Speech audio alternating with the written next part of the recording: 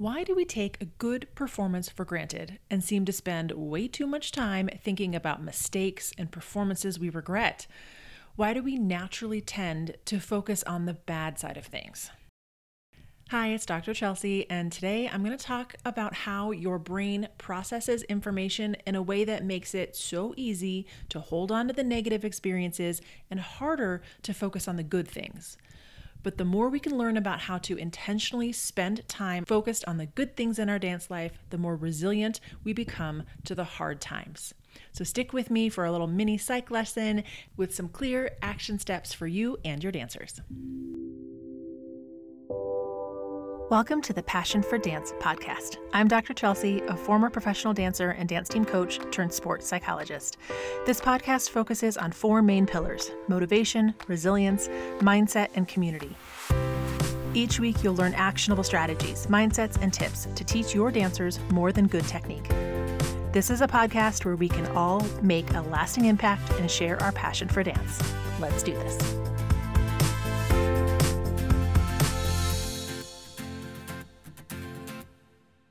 It's a normal human process to focus more on our mistakes than our successes, but it can make it really hard to stay positive and focused on growth.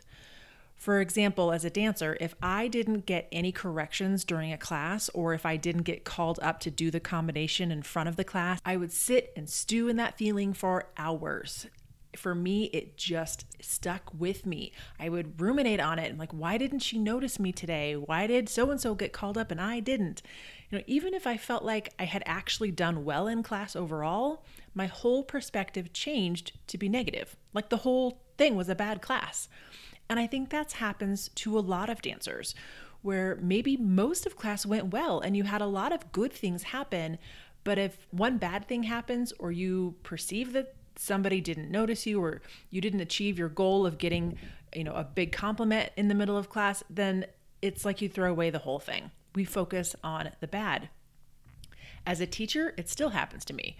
If I second guess how I handled a situation and I feel bad about it, I will focus on that one negative exchange and give very little thought to all the conversations that went well that day and all the dancers I was able to positively support.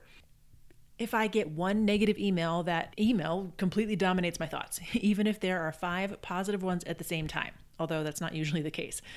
I think we receive more negative feedback because people tend to only communicate when there's an issue. So not only do we naturally focus on the negative, there's also usually more of it in our email inboxes. So unless we are intentionally focused on recognizing the good, it can take over.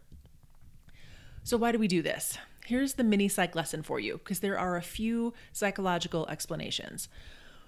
One is that in general, we attribute success to our skill and we externalize a failure.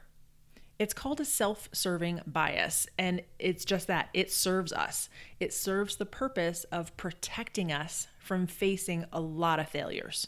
So think about it from your dancer's point of view. It's very common for our dancers to perceive success at something they did, right? I nailed that combination, and to blame failures on someone else. I couldn't pick up the combo because she's a terrible teacher. Our dancers naturally often attribute success to their own skill and abilities and externalize a failure. It's somebody else's problem. So it's not always this way. There are people who place blame on themselves for everything, and that's certainly not healthy. But stick with me for the self-serving bias for a minute. If we naturally blame failure on someone else or some other external reason, it's then more natural to examine that failure. We don't want to examine why we might have done something wrong. We're going to examine failures because they're not about us. It's easier to spend time thinking about why that failure happened or ruminate on how it makes us feel. Where if we are responsible for our success, often we'll simply say, okay, good job, move on. You don't spend the same amount of mental energy thinking about it. Again, think about it from your dancer's point of view. Say they got a low score on their solo, or the team didn't rank where they thought they should. It's natural to protect ourselves by assuming the failure came from an outside source. So it's easy to examine the situation over and over and over again. But if their solo goes well, they may take a minute to celebrate, but then it's right back to work the next day. It doesn't receive the same amount of energy. Now, keep in mind, always blaming external factors for a failure and not acknowledging our own responsibility isn't a good way to learn, and I'm not advocating for it. I'm just saying it's usually the first response our brain makes. It's the more natural thought process. And that means a soloist who isn't happy with her performance will likely spend a lot more time obsessing over it than the soloist who is happy with the results. A second possible explanation for why our brains focus on the negative side is rooted in evolutionary psychology. Consider the basic premise of evolution. We're supposed to learn from our mistakes and adapt. It's how we survive. Our brains are wired to notice the problems going on around us so that we can fix it, adapt, and survive. There's even research out there that shows if you are shown a series of images, some positive and some negative, and then you're asked to recall what you saw in those pictures, people are much more likely to remember the negative pictures than the positive ones. The negative ones stick in our brains more easily. So what does this all mean to us as dance educators?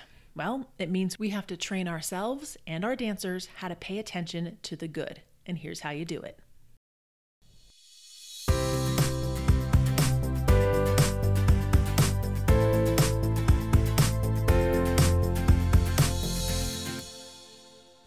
This podcast is brought to you by Dancer Fitness. If you listen to the podcast, you know I often refer to dancers as athletes because in my mind, we are absolutely athletes. But do you train your dancers like they are athletes? At dancerfitness.com, you can find hundreds of exercises and training plans designed exclusively for dancers. Whether it's for more consistent turns, higher jumps, or a stronger core, and from beginner to advanced, dancerfitness.com has you covered. Monthly memberships begin at just $1. Start training your dancers today at dancer-fitness.com. That's dancer-fitness.com.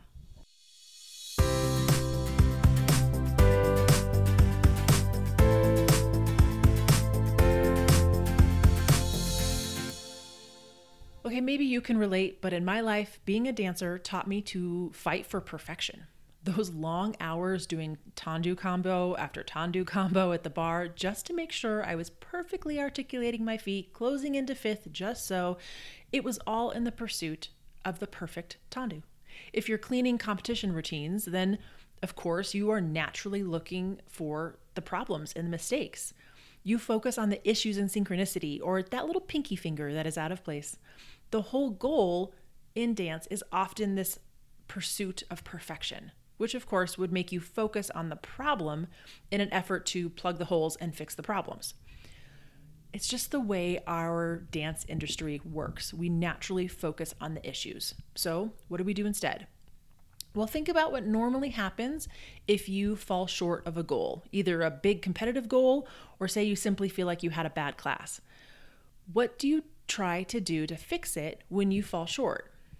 Usually, if we don't reach our goal, we'll notice the gap between where we are and where we want to be. But we can't just focus on the problem in order to fix that gap. If you only focus on the problems, you don't notice what's working. You might inadvertently throw out something that's helping you. Here's an example. Say you are frustrated with the results of the most recent competition. You diligently read judges' comments, decide on a few sections you want to drill and clean, a turn combination that's maybe too hard and you need to adjust it, and you decide that you need to have a conversation with your dancers about facials and performing from the heart.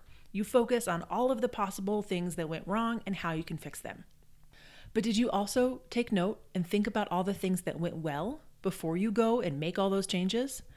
Before you rework an entire routine or completely change your battle plan for practice for the next 2 weeks, stop and notice what went well. Were the dancers confident? Was there a section that looked great? Were there some dancers who made great improvements from the last time? Take a minute and focus on small wins as well. One of the best ways to combat your brain's natural desire to focus on the negative is to intentionally focus on small successes. Write down what went well, whether it be in a journal or a post to your team or on a sticky note in your office. Notice the good in order to build the best pathway and plan for improvement, because success leaves clues. So here's my action step for you based on this information. Track your wins. and then have your dancers do the same. If you use journals, and I'm a big advocate if that's not already clear through this podcast, but ask your dancers to journal about what went well in rehearsals this week, or what felt like a win after that last performance.